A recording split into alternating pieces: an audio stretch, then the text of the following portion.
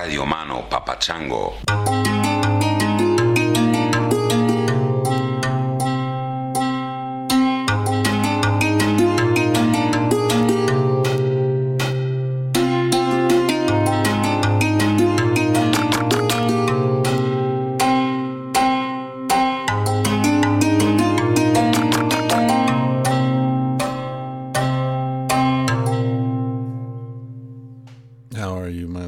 Sapiens.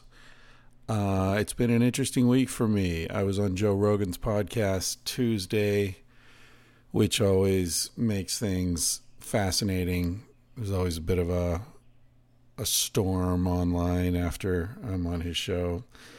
Sometimes I even go back and read the comments on YouTube, just because it's, you know, I think it's kind of like the Wim Hof method for the ego. It's like getting into a psychological ice bath to read all the different ways that people can despise you.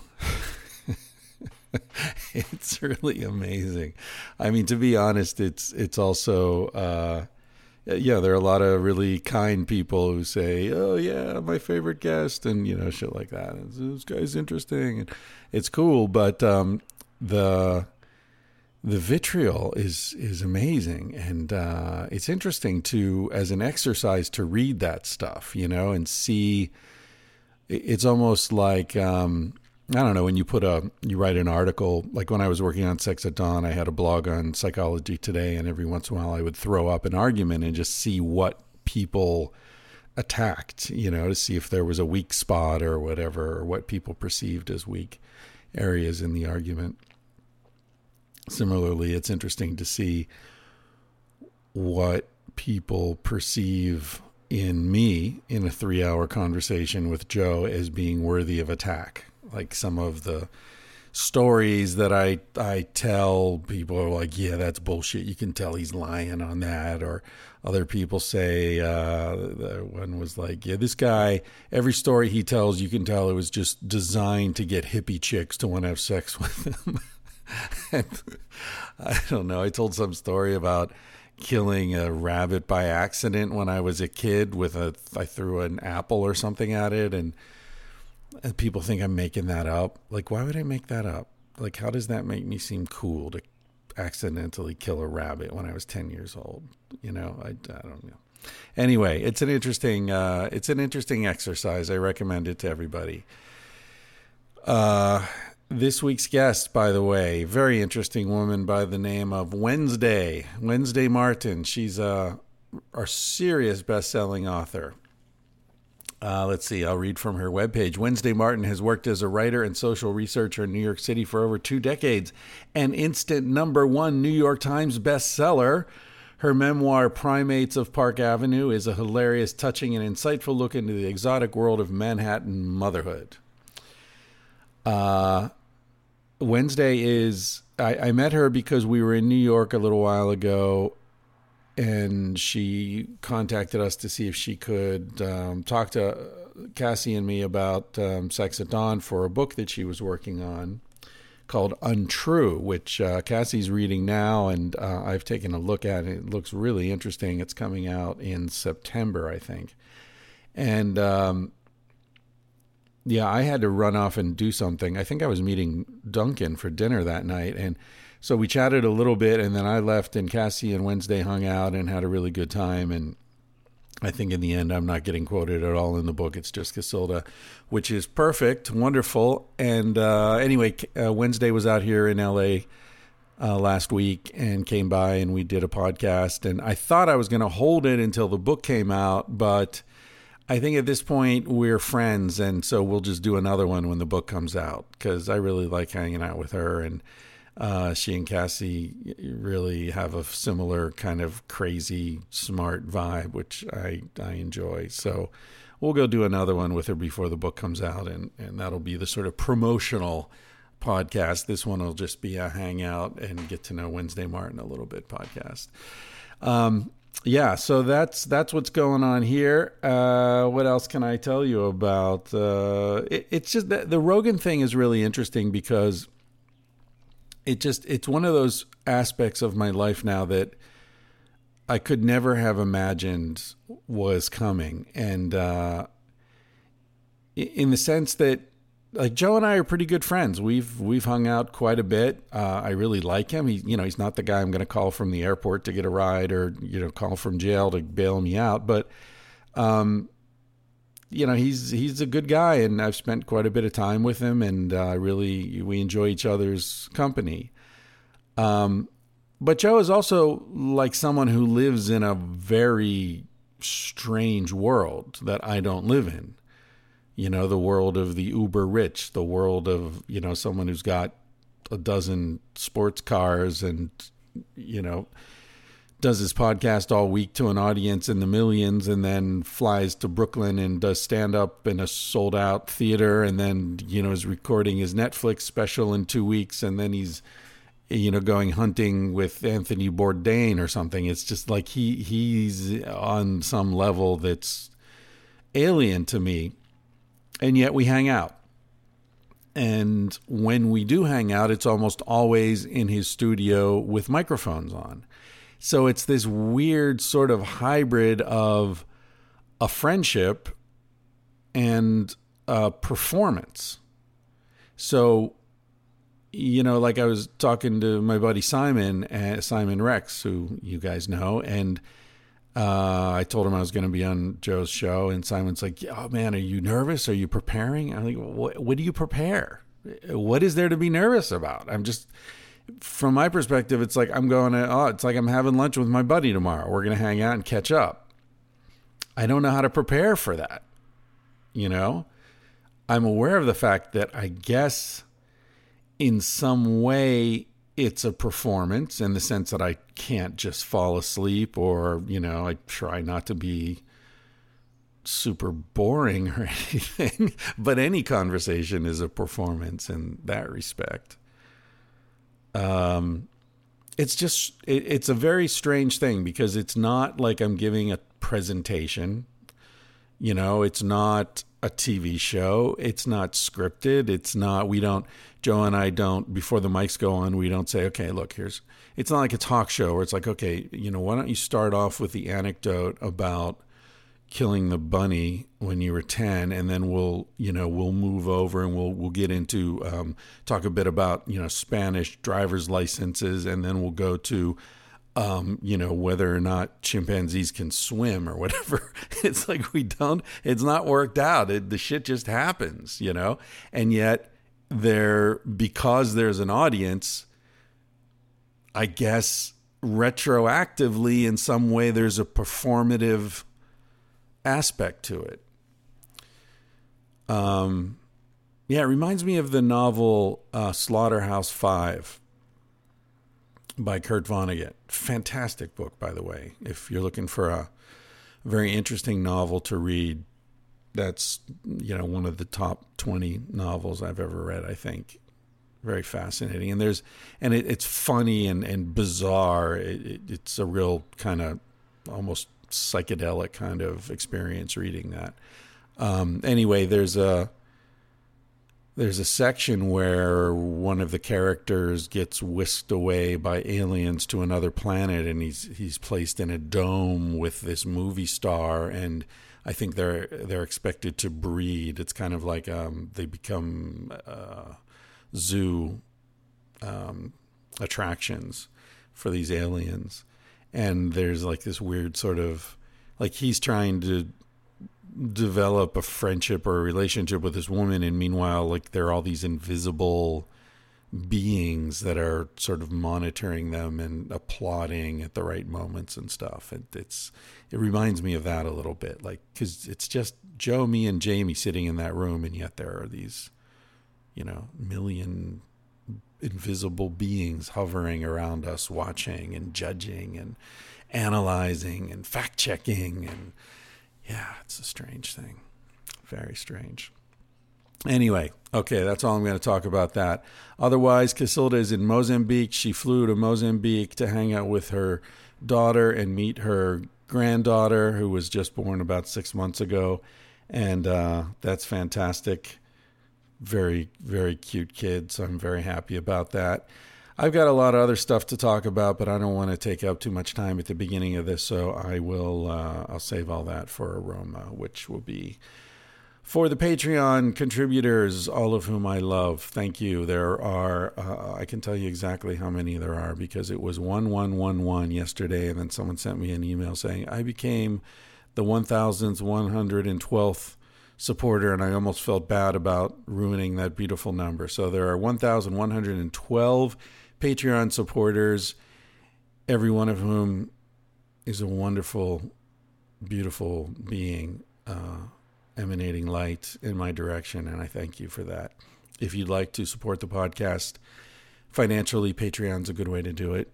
Patreon.com. Just look up my name or Tangentially Speaking. And as little as $1 a month, people, $1 a month, that's 25 cents a week. That's 2 bits per podcast or less when I do more than one a week, which I often do. I mean, really, a quarter, if you're getting like a couple of hours of enjoyment and edification and company and whatever other value you find in this, are you really going to tell me it's not worth a quarter? I mean, geez, do people even bend over to pick up quarters anymore? I don't know. If you can afford it, I really appreciate it. It lets me know that this is worthwhile, and there are people out there that appreciate it enough to spend a few minutes throwing up their credit card info on this website, and it'll just automatically pull out whatever you say. $5 a month, $10 a month, $20 a month. There are a few people who are contributing $50 a month at this time, which is really great. I'm not getting rich on this, folks. I'm not going to have a dozen sports cars. You can be guaranteed of that. And at least 10% of what I get from Patreon goes directly to homeless people in LA and people I meet on the way who need some help. So there's that. That's it. Amazon affiliate link at my webpage is also very helpful. Also, people who have left reviews on iTunes, that's fantastic and very helpful. Reviews, if you've got a copy of Tangentially Reading, which they're selling really well, actually. And Joe was very kind. I didn't ask him to promote it at all, but I brought him a copy because he's featured in it, of course, and he mentioned it in the intro. So that's been very helpful. If you have a copy of it and you like it, throw up an Amazon review. That's always helpful. I think there are 30 or so of those already on Amazon, and that's really cool. If you want a signed copy, go to my webpage, chrisryanphd.com or thatchrisryan.com or tangentiallyspeaking.com. It's all the same. And you'll see where you can order a copy. I'll sign it, inscribe it, and we'll send it to you. All right, I'm going to shut the fuck up now, and we're going to talk to Wednesday Martin. I'm going to play you out with a tune by a friend of the podcast, Joel Havea. He and I have been in touch for years now, I think. He was going to come down and watch the eclipse with us, but he didn't make it, so we've got a date for the next eclipse. This is from his latest album. It's called One Hand Clapping, and I think he did it together with Rowan Davidson, if that's right. I'm not sure. My notes are confusing.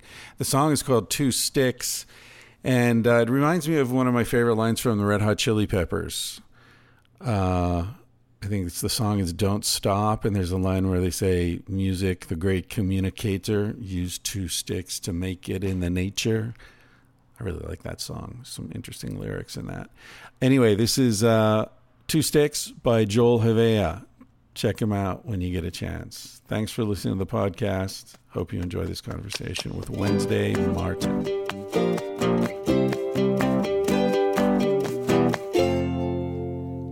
Alone on a beach, far from ourselves and far from sight. She took 2 sticks, put them together and lit up the night. What she had was 2 sticks and a little kindling, but eventually got a spark. Oh, she had was 2 sticks, and I was thinking in that moment she was a star. She was a star.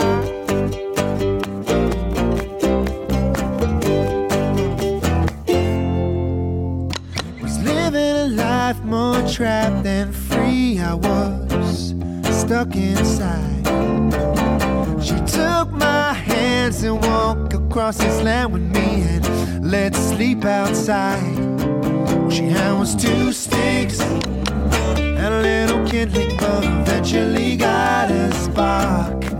All she had was 2 sticks, and I was thinking in that moment she was a star. Grab my guitar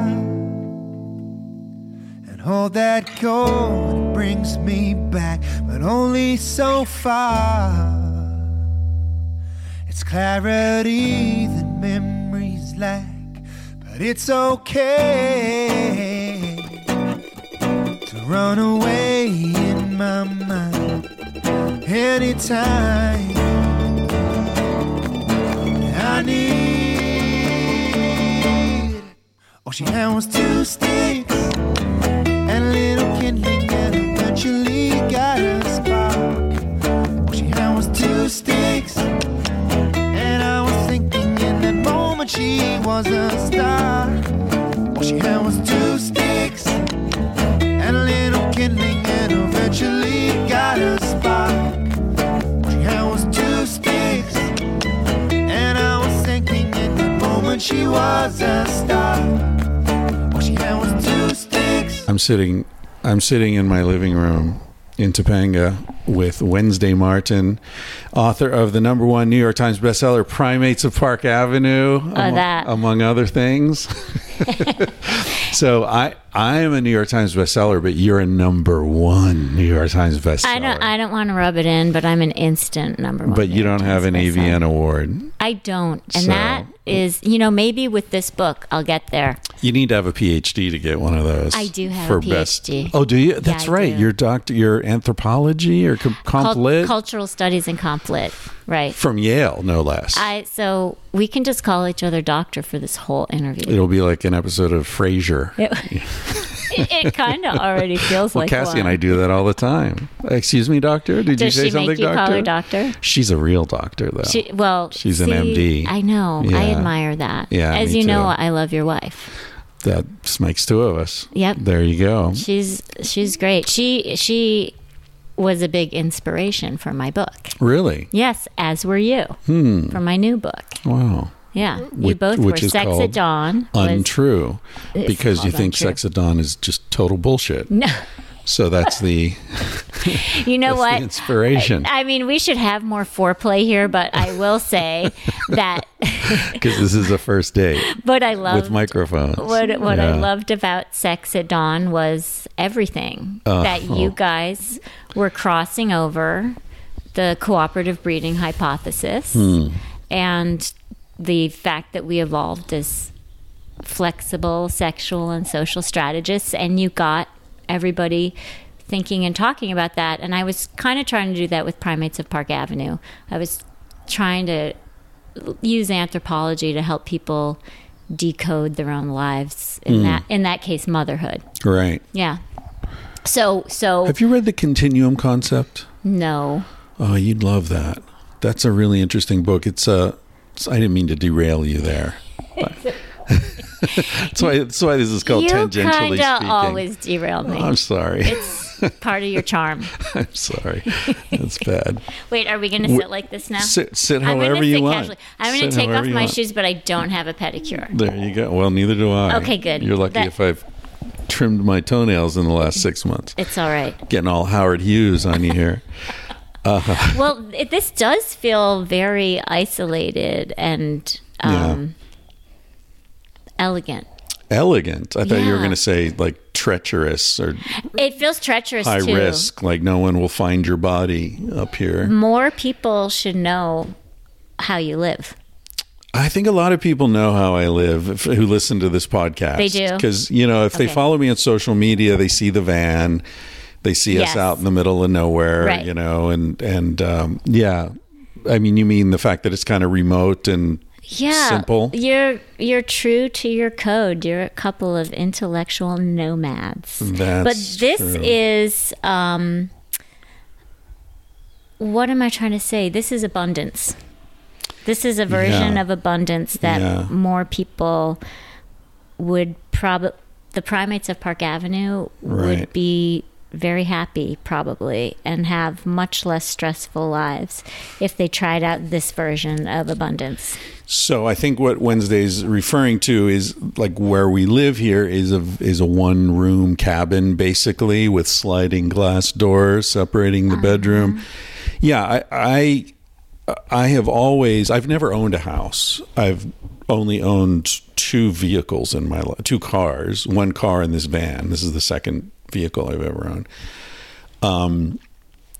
Like at a very early age, I realized that there are 2 major currencies in life, money and time, and one can be replaced and the other can't.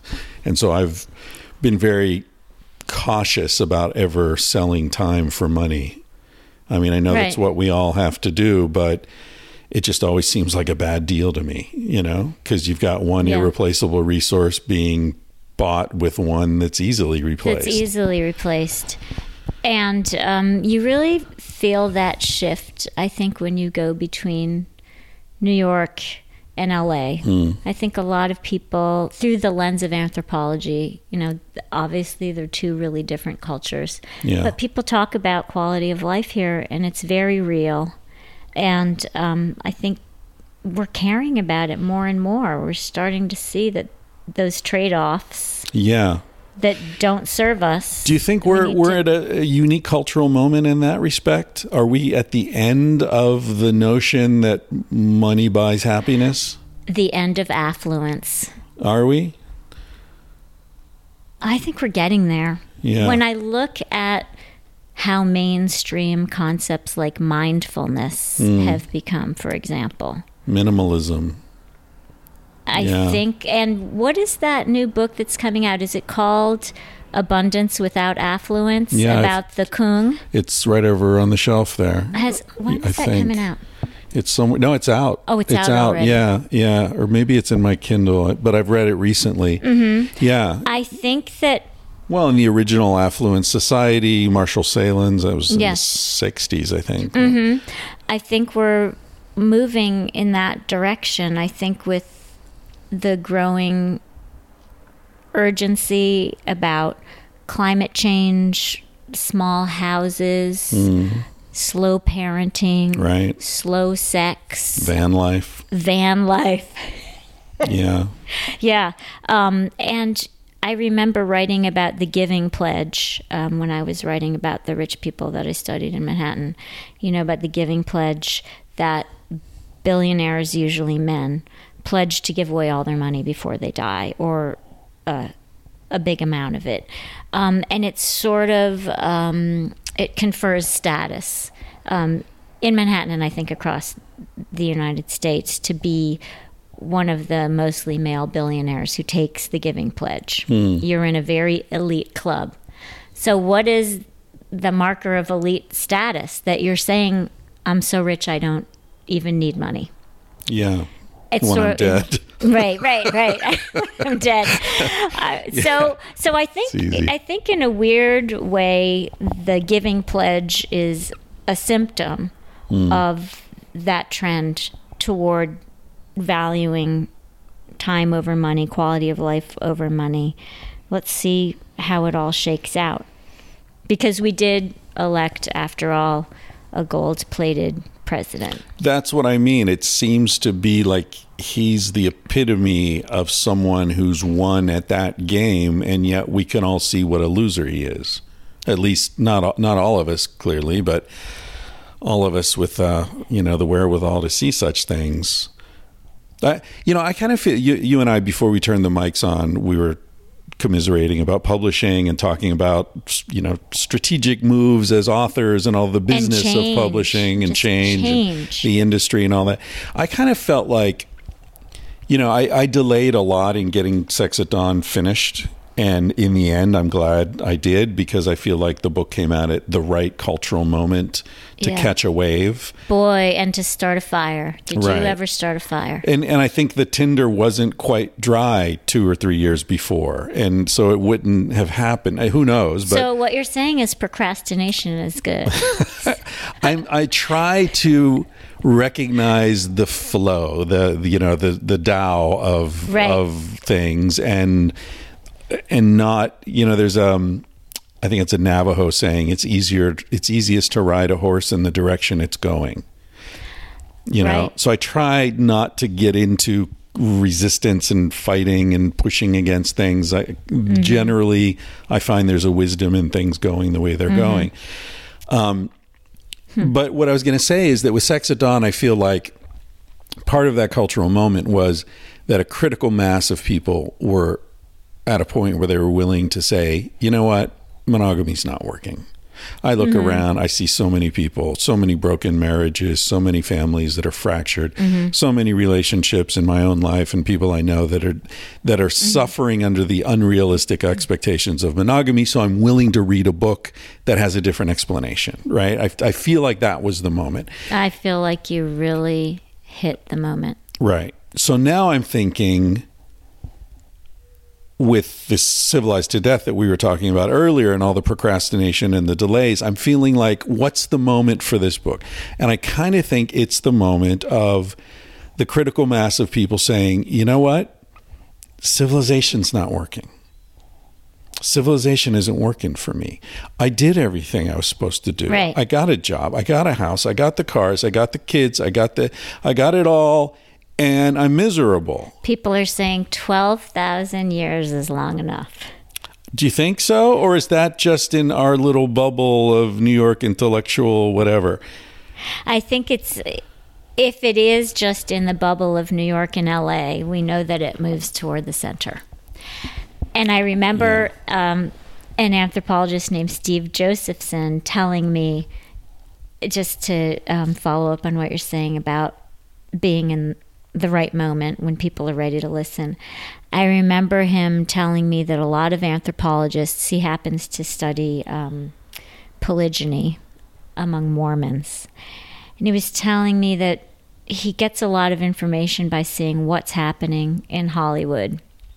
So he was focusing on women who had partners or husbands who were younger than they were, and predicting that because it was happening in Hollywood, it was something that we would see increasingly in the U.S. And I haven't looked at, the demographics of that, but it certainly does seem that as women close the income gap and as women have access to reproductive technologies and they don't have to be in a heterosexual marriage to have a child anymore, they're going to be making choices based on what they want versus making strategic trade-offs. Yeah. And I think, wow, I just took us on such a tangent. It's a good one. I'm trying to remember I'm sending up a flare. So we were talking about the end. So the cultural moment. Have we, that great Arthur Miller line, an era can be considered over when its basic illusions have been exhausted. Right. Right. So is the basic illusion of civilizational progress exhausted?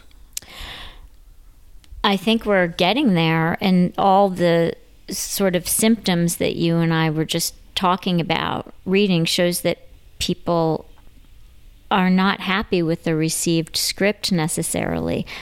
I mean, that's one of the ways we can look at activism around gun control, around Black Lives Matter, that we could probably read it as this seismic cultural shift in which what's one of the things fueling it is the refusal to accept a received script. And it would be fascinating through your lens, the lens of what you do and you and Casilda do, and how the three of us look at things, to consider that maybe this 12,000 year post-plow ecology is really radically changing.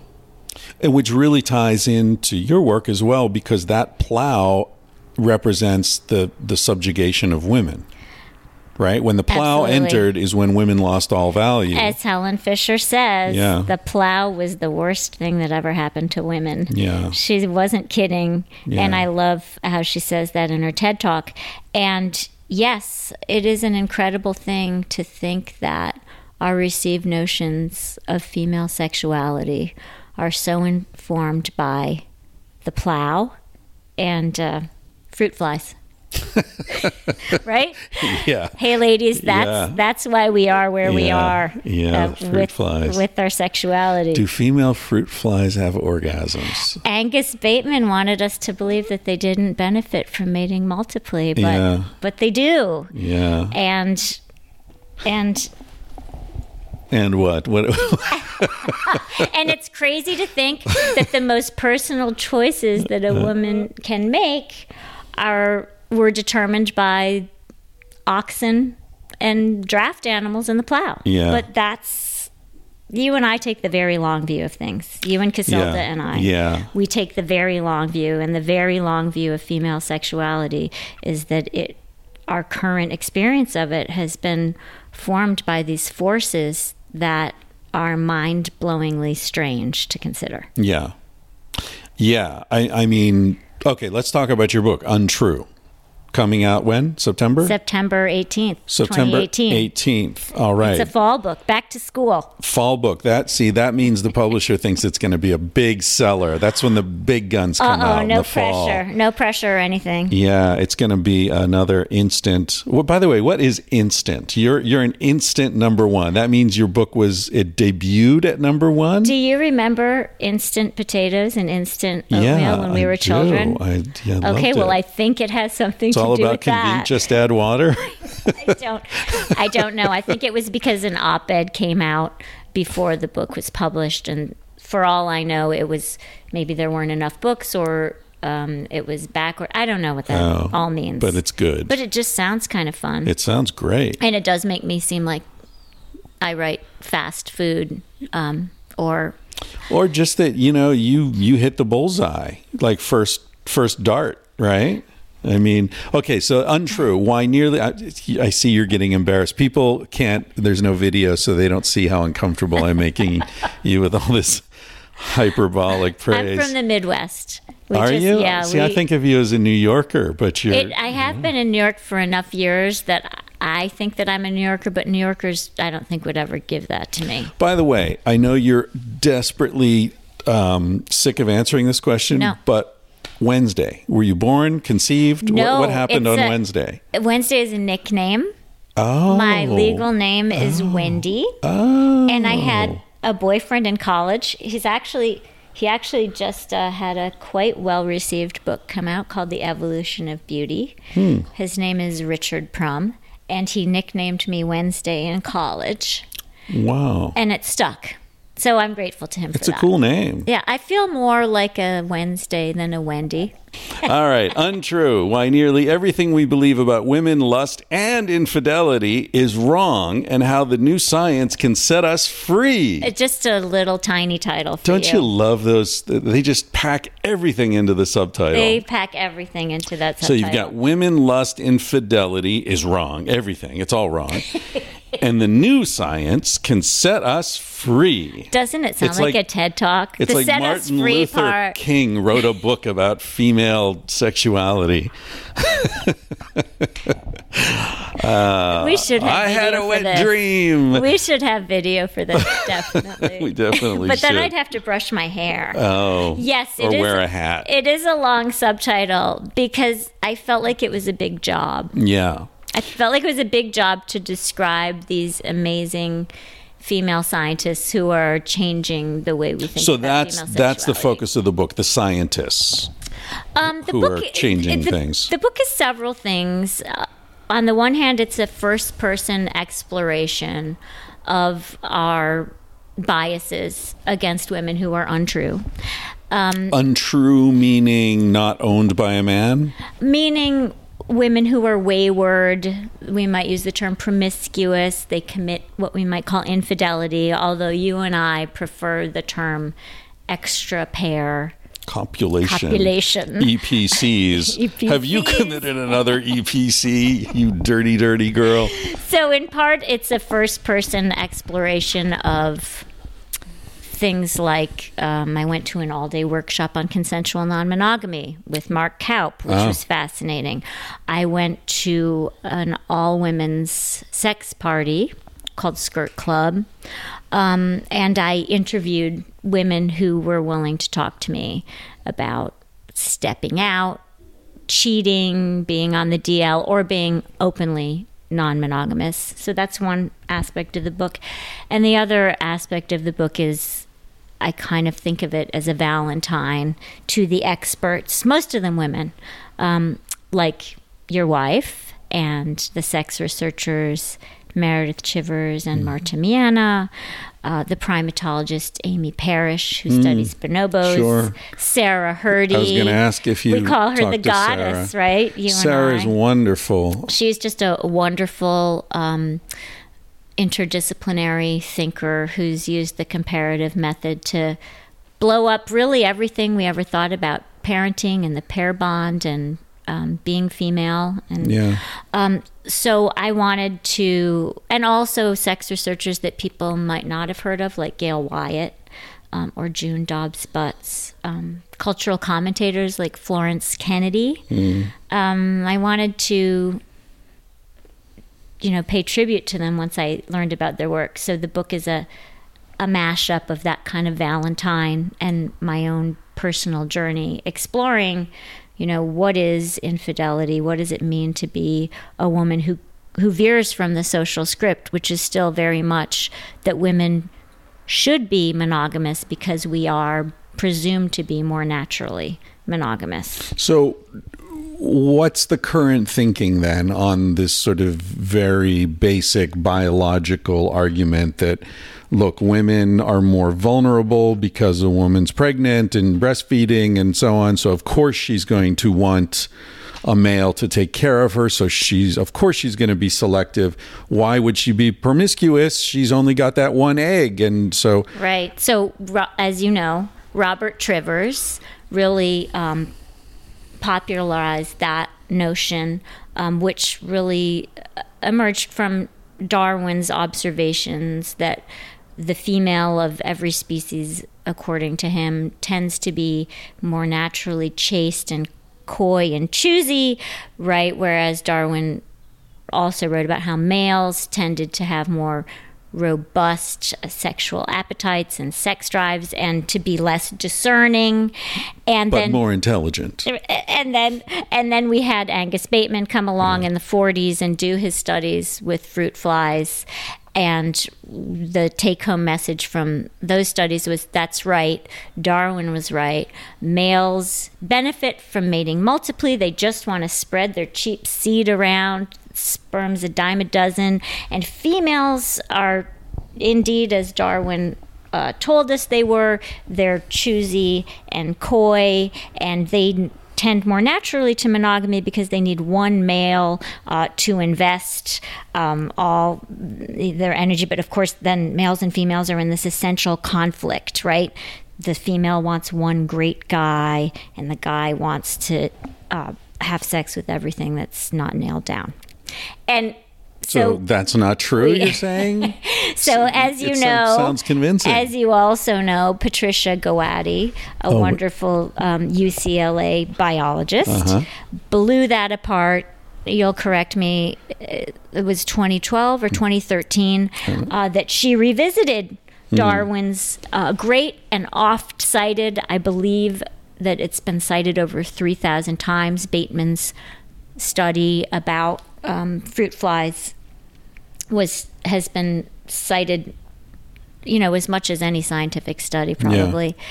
So Patricia Gowady thought to revisit it and try to replicate his experiment, and she could not.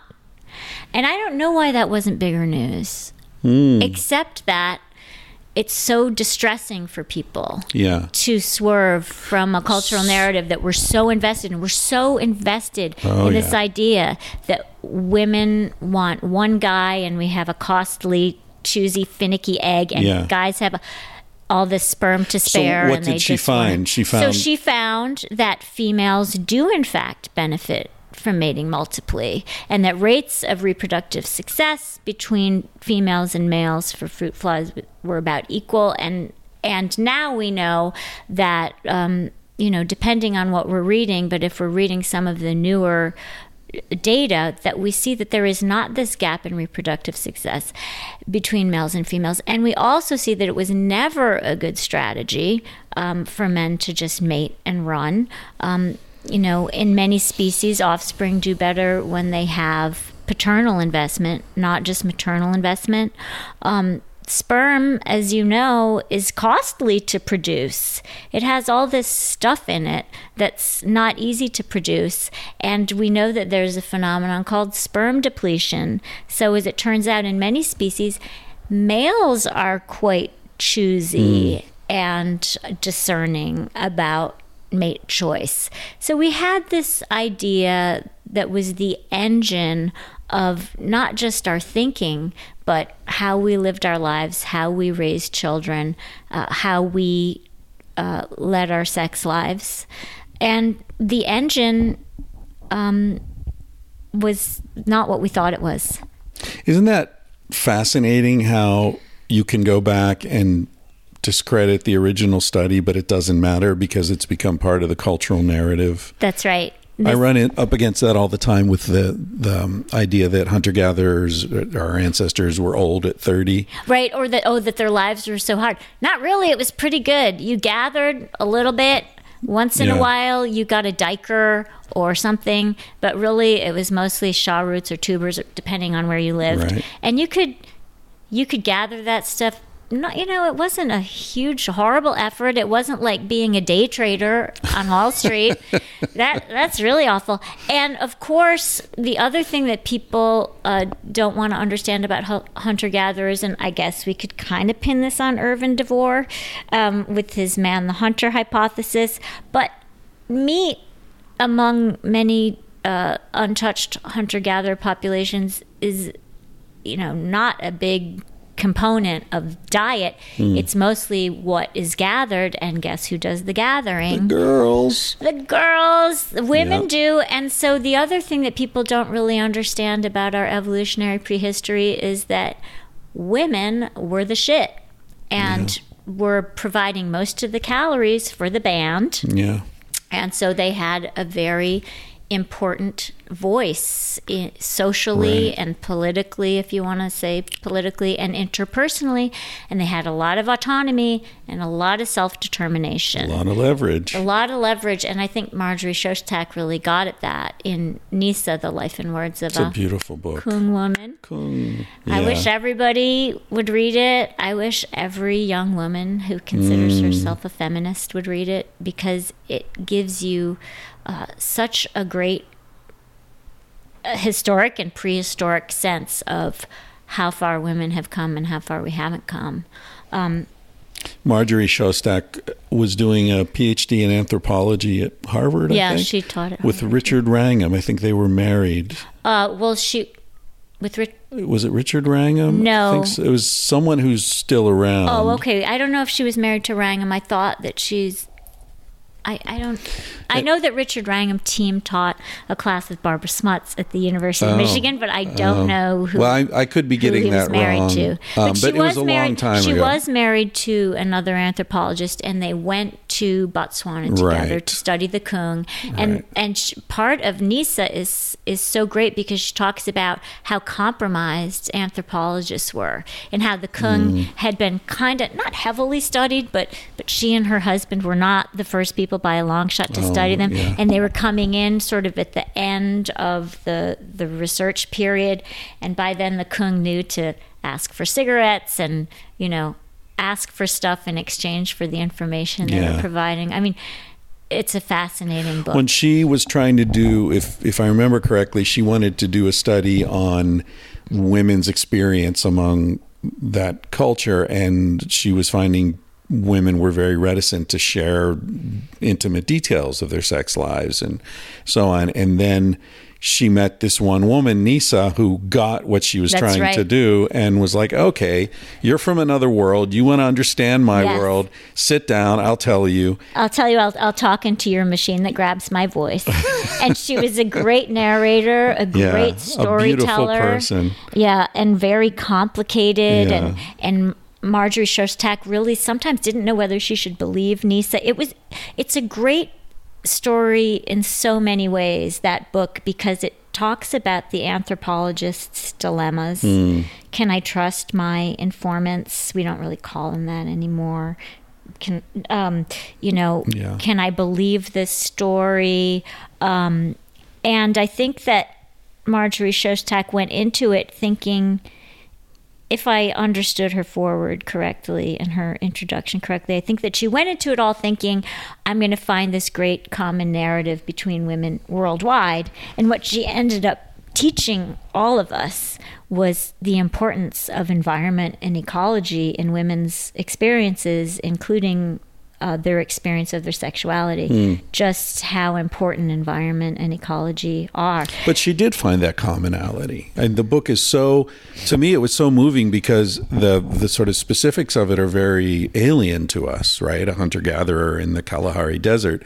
But the sort of general themes, being a child, falling in love the first time, the drama of those early relationships, right. Having a child, separating from the man she was with, losing children. Losing death. Yeah. Nisa lost all her children. None of them survived to adulthood, I believe. Really? And that she ended up being... Her parents, I remember, to our earlier discussion about cooperative breeding and how you guys really crossed that into the mainstream. I remember being an undergraduate and reading about how Nisa, having lost all her children, became an auntie, to her brother's So child, right? Yeah. And really took on raising that child very proudly and passionately as what she was doing. And so in that way, Marjorie Shostak helped to start that conversation too. And the really interesting thing for me always about that book has been the stuff that Shostak got into about female sexuality. And, that Nisa was willing to narrate it, and what aspects of it were, local and specific, and what was generalizable. And I think that one of the great points that Marjorie Shostak made, that you guys also made in Sex at Dawn, is that if we look at hunter-gatherer populations, they're not Edenic, but they can tell us a lot about ourselves because they're living the way, in general, that life was led in the Pleistocene. Well, I always say, if you want to understand why your dog is pissing on the carpet, you're not going to go and study geese or fruit flies. That's you're right. going to go and look at wolves and That's maybe right. coyotes and foxes, something Right. closely related. Yeah. So when people are talking about human mating behavior and they start getting into voles and swans, I'm like, hello, we've got chimps and bonobos Yes. right next to us. Let's- and you're yeah. way over there Yeah. talking about, marmots or something. Right. Let's talk about hunter-gatherers, and let's talk about our non-human relatives. Right. Let's look close to home here. Let's look close to home. Figure it out. I loved, that Nisa narrated her sexuality and spilled a lot of secrets.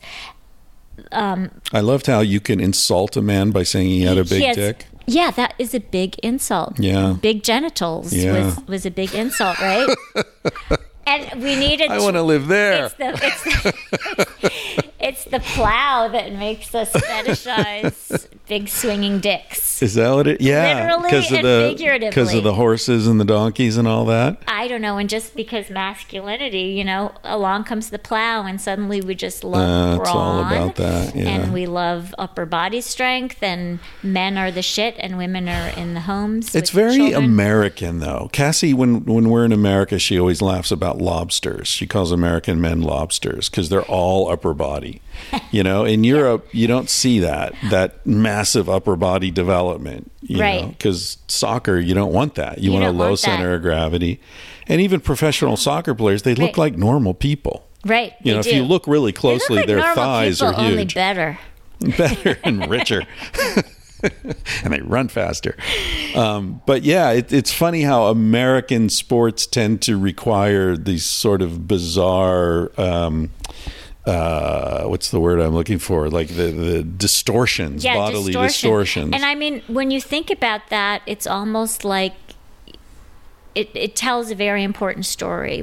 It tells a story about what we fetishize in this culture and what's under pressure right now, which is brawn masculine Yeah. brawn.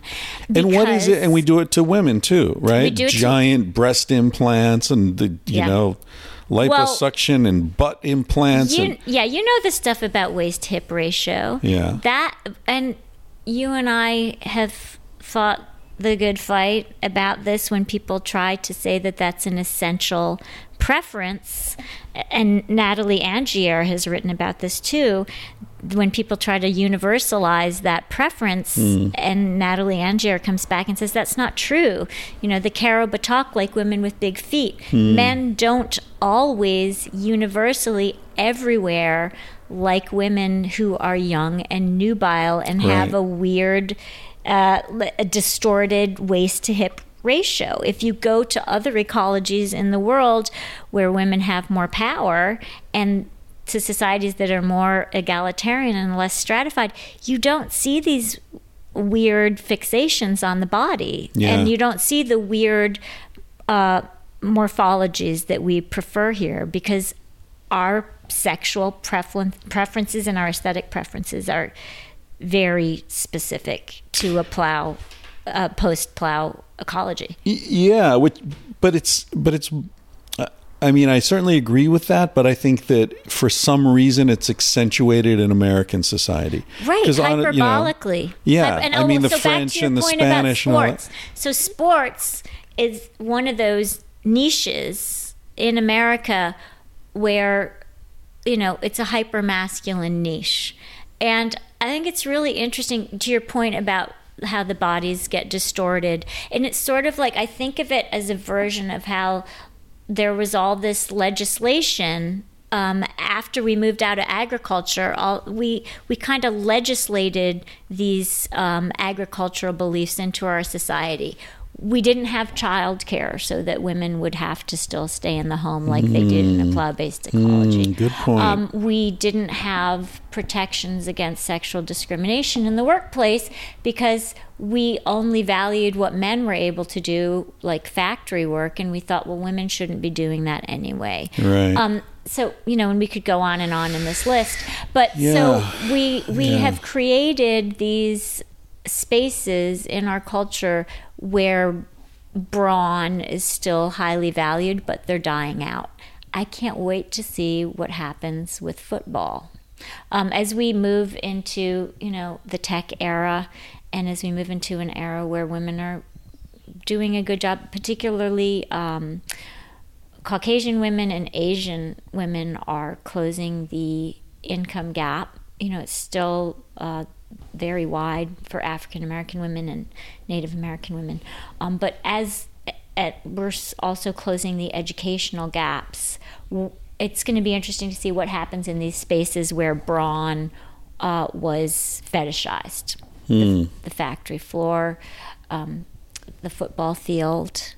And I think part of what's happening with football right now, where Americans are finally getting behind the idea that football isn't all that, and that these traumatic brain injuries are intolerable and that this isn't a trade-off we want to make anymore. Yeah. I think in a weird way that only people looking through the lens of anthropology might see it.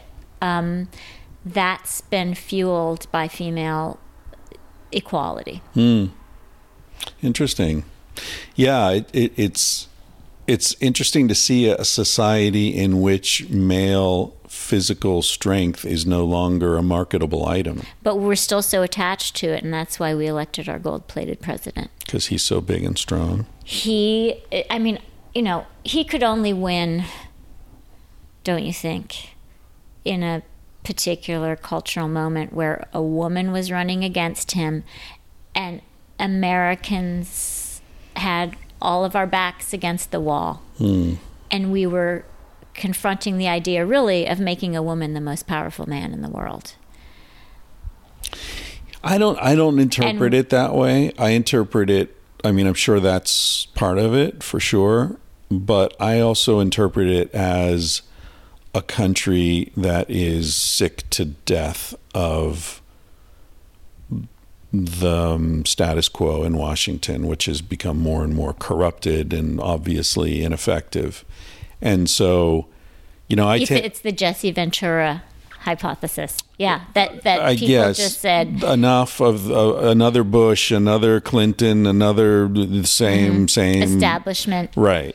And so I think if Bernie had been running against him, Bernie would have won, because Bernie, in a debate between Trump and Bernie, I think Trump would have been exposed as the idiot he is. And you have to wonder about how those things work together, right? Being tired of establishment, plus gender bias, plus yeah, and then, he's Jewish, would have been the first Jewish president. There are all sorts of things we can't know, but I'm enheartened by the fact, is that a word, enheartened? I don't know, but it is but now. You know what I mean? And I like it. By the fact that, I don't remember what the numbers are, but millions of people who voted for Obama switched over to Trump. They're not racist, right? They're just saying, enough already. I mean, I've got 3 Obama t-shirts. I haven't worn them in, 14 years or whatever it's been, because I thought he was going to change it. He didn't change shit. And I'm not blaming him particularly. I know he had but we don't need to talk about this. Let's talk about clitorises. Well, let's talk. They're not unrelated. what is going to happen to what has happened and what is going to continue to happen to female sexuality under...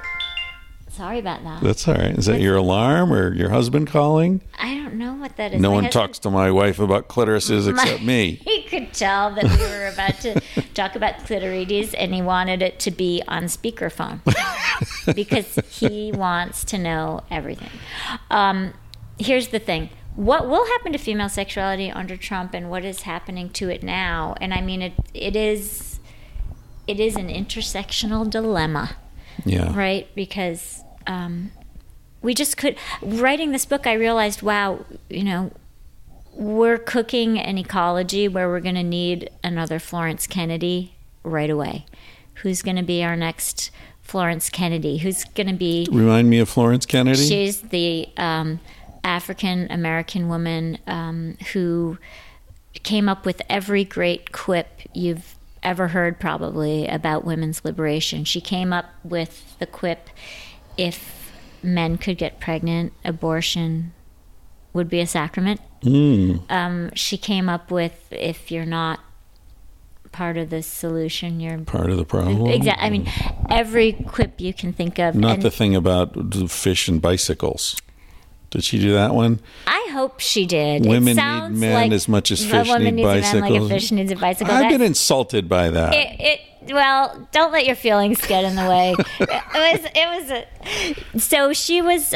She spoke a lot with Gloria Steinem and was one of Gloria's closest allies and biggest inspirations. And the great thing about Florence Kennedy was, and one of her biographers, I write about her a little bit in Untrue, one of her biographers said, she sort of turned on its head America's horror about the angry black woman. And she really produced this really acute, necessary, biting cultural criticism through the quip and through humor. And one of the things that she's famous for saying was, I don't understand why people would live in a bathroom just because they have to use it 3 times a day. That was her take on marriage and monogamy. Wow. Yeah. So that's interesting. Yeah. 3 times a day is a lot. To pee. To have sex. Right. If that's what she's saying. I think she was basically trying to say you don't have to be married to have sex. Right. So why are we doing it this way? Right. Anyway, Trump is going to push us to find our new Florence Kennedys and Gloria Steinem. I'll tell you what, Stormy Daniels is doing a pretty nice job at the moment. We have some women out there really communicating, our most sort of salient, pointed, important social criticism right now. Yeah. And I think the women who started Black Lives Matter were so brilliant in the way they used social media to do it. And I think the kids from Parkland are so amazing in how natural, in a way, their intersectional work is. I've been thinking about that a lot. Those kids, what they basically showed all of us that we didn't really get before is that this is everybody's issue. You can say that gun control is a feminist issue, and you can talk about the data about how women tend to be victims of violent crime committed by the men in their lives, the men they live with, the men they had children with. Domestic abusers who should definitely not have access. We can talk about how gun control is a racial issue because people of color find themselves die more often from gun violence. These kids made it feel so logical to people that this was everybody's issue. Do you read Dahlia Lithwick on Slate? She's the legal journalist. Sometimes I do, yeah. She's on MSNBC occasionally, and Rachel Maddow sometimes. Right. She's great. She's very, very smart. She wrote a piece about that, the Parkland thing, and she said her point was this could not have been scripted. And of course, they're getting accused of being shaped and used by different, powers that be. But her point was like, these kids don't give a damn about these like mainstream narratives that are on. Right. They don't even watch conventional television. They're not part of this conversation that we're all sort of superimposing on them.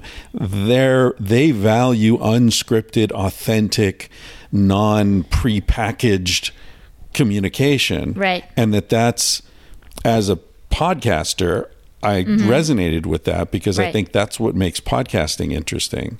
People listening to this are like, it's not edited. They know we're just sitting here. I'll edit out that bad joke, but that's the only thing. I triple dare you to leave that joke in. I'll leave it in. It's your reputation I'm worried about, not mine. I have no reputation. Okay, this is a complete tangent, but I don't know if you're going to leave that joke in or not. But one of the people that I talked to, that I interviewed from Untrue, is this incredible porn scholar named Murray Miller Young. And she writes about, how black entertainment actresses earn half to a third of what white adult entertainment actresses earn. She does these brilliant close readings of pornographic movies. I don't know what the term is, and videos. She does close readings about the black actresses' performances and how they're often kind of subverting the script that they're supposed to be reading. And anyway, she's really impressive. And one of the things that she's writing about now is hot wifing and the cuckold's lifestyle, and she's writing about racial politics therein and the fixation on the big black cock, which she calls BBC, and also about mandingo parties, right, which are these hot wifing parties or cuckold lifestyle parties where the mostly white people into these lifestyles want black men to be part of the party. And one of the things that she is writing about is how these black men, instead of being paid, have to pay to go to these parties. So she's one of the women I write about in Untrue who's just really changing up our cultural narrative about female sexuality and sexuality, and showing, that you really can't think it through without doing it in an intersectional way, and talking about race too. So, I see her work and what the Parkland kids are doing in a weird way as connected. Yeah, interesting. Your husband is either already here or about to be here, so yeah, I gotta go because because your owner is coming. He's watching. I love him. He wanted me to write this book more than anyone. Oh, good. this is like maybe a third as long as a normal podcast. Aww. So we promise to follow up. Oh, hell when we yes. come I'm to New coming York. back when my book comes out. Right. So it's called Untrue. You can pre-order it now. Is Yeah, that you correct? can. On Amazon? Yeah, and please do. I don't know if there are other online bookstores I don't these know, do they days, or if they've exist? driven them Does all out of anything else business. Is exist? there any place else? Is there any other grocery store, bookstore, Yeah. any kind of store besides Amazon anymore? Yeah, I know. It's amazing. Anyway, it's called Untrue. My guest is Wednesday Martin. She's an instant New York Times bestseller. I know you are, but what am I? Chris, thank you for having me. Thank you. I hope you enjoyed that conversation with Wednesday. It was pretty brief, but we'll cover a lot more material next time, a lot more ground next time we get together. All right. So the intro music is by Basin and Range. The song is called Bright Side of the Sun. It's just a little snippet of that song. You can check out the whole thing at basinandrange.bandcamp.com, and the rest of their music, which is cool. I think they're a Portland-based band, actually. What else? The Amazon affiliate link leads to a small percentage of what you spend getting kicked back to me. Funds which in no way imply that Amazon supports this podcast in any way. And that works if you're in the US, the UK, or Canada. Thank you. The link is on my website, tangentiallyspeaking.com. You'll see it there. If you're on a computer, it's on the right margin. If you're on a phone, you just have to scroll down to the bottom. There's a conversation about this podcast and what a douchebag I am on Reddit. You can just go to Reddit and look for Tangentially Speaking, and you'll find that community. It's actually a really nice online community. There, I've seen a bunch of, conversations that sort of get into dispute territory, but I've yet to see one devolve into the sort of online bullshit that you often see. These people are actually really cool, and I like to engage with them because I'll see like someone will disagree and the other person will say something outlandish like, I never thought of it that way. Thanks for pointing that out to me. And the other person will say, hey, yeah, thanks. I learned a lot from this conversation as well. I hope things are going well in your life. It's like, holy shit, these are like actually nice people online even. So if you want to meet some nice people online and have intelligent conversations and maybe meet up with someone from your town or wherever the hell you are, your zone, check out the Tangentially Speaking subreddit. If you don't understand Reddit, don't bother because it's fucking confusing. I don't understand it either. But I think everyone under like 35 probably, there's some genetic thing. They all get it. If you want a t-shirt, Tangentially Speaking, Sex at Dawn, Civilized to Death, Paleo Modern, there are a whole bunch of different t-shirts my mom's got in the garage. Just go to tangentiallyspeaking.com and check them out. Order some. She just found a whole bunch of XXL Civilized to Death shirts. So if you're a big man and you are like, fuck, there are no double XLs. Well, there are. I think she found like 37 of them in a box that she didn't know were there. So suddenly they've appeared on the website. So if you're a big man and you want a Civilized to Death shirt, now's your chance.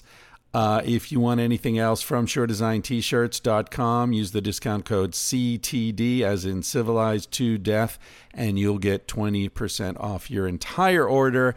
And also, they'll see that people from this podcast actually do come to their website and buy stuff, so maybe they'll keep giving us sweetheart deals on those shirts. All right, I think that's pretty much it. This final song, as always, is called Smoke Alarm. It's by the great Carsey Blanton, who you can find online at carseyblanton.com. She's always on tour, playing somewhere. If you get a chance to see her perform live, it is a transformative experience. Thanks for listening to this podcast and supporting my ridiculously strange lifestyle. Here's to you, Bennett and Justin. He said, baby, what's a big deal? Feel what you wanna feel. Say what you wanna say. You're gonna die one day. For example, I could kiss you just because I want to. And what's the difference if you turn away? I'm gonna die one day. Why do you waste your time reputation, trying to meet an expectation, wondering what they're gonna say. When everyone you've ever known is headed for a headstone, I don't wanna give the end away, but we're gonna die one day. Your body is an animal, doesn't ask for much. A little music and a soft touch. Why don't you let it out to play? Your heart is in a bird cage, singing in your chest. You wanna shut it up but give it a rest. You're gonna die one day. Why do we waste our time thinking about a reputation, running from a confrontation, wondering what we ought to say? When everyone we've ever known is headed for a headstone, I don't want to give the end away, but we're gonna die one day. We're gonna die one day. We're gonna die one day. So baby, what's a big deal? If you wanna be free, say what you wanna feel. Spend the night with me. I'm gonna take you up in my arms, and if we must go down, we'll go singing to the smoke alarms.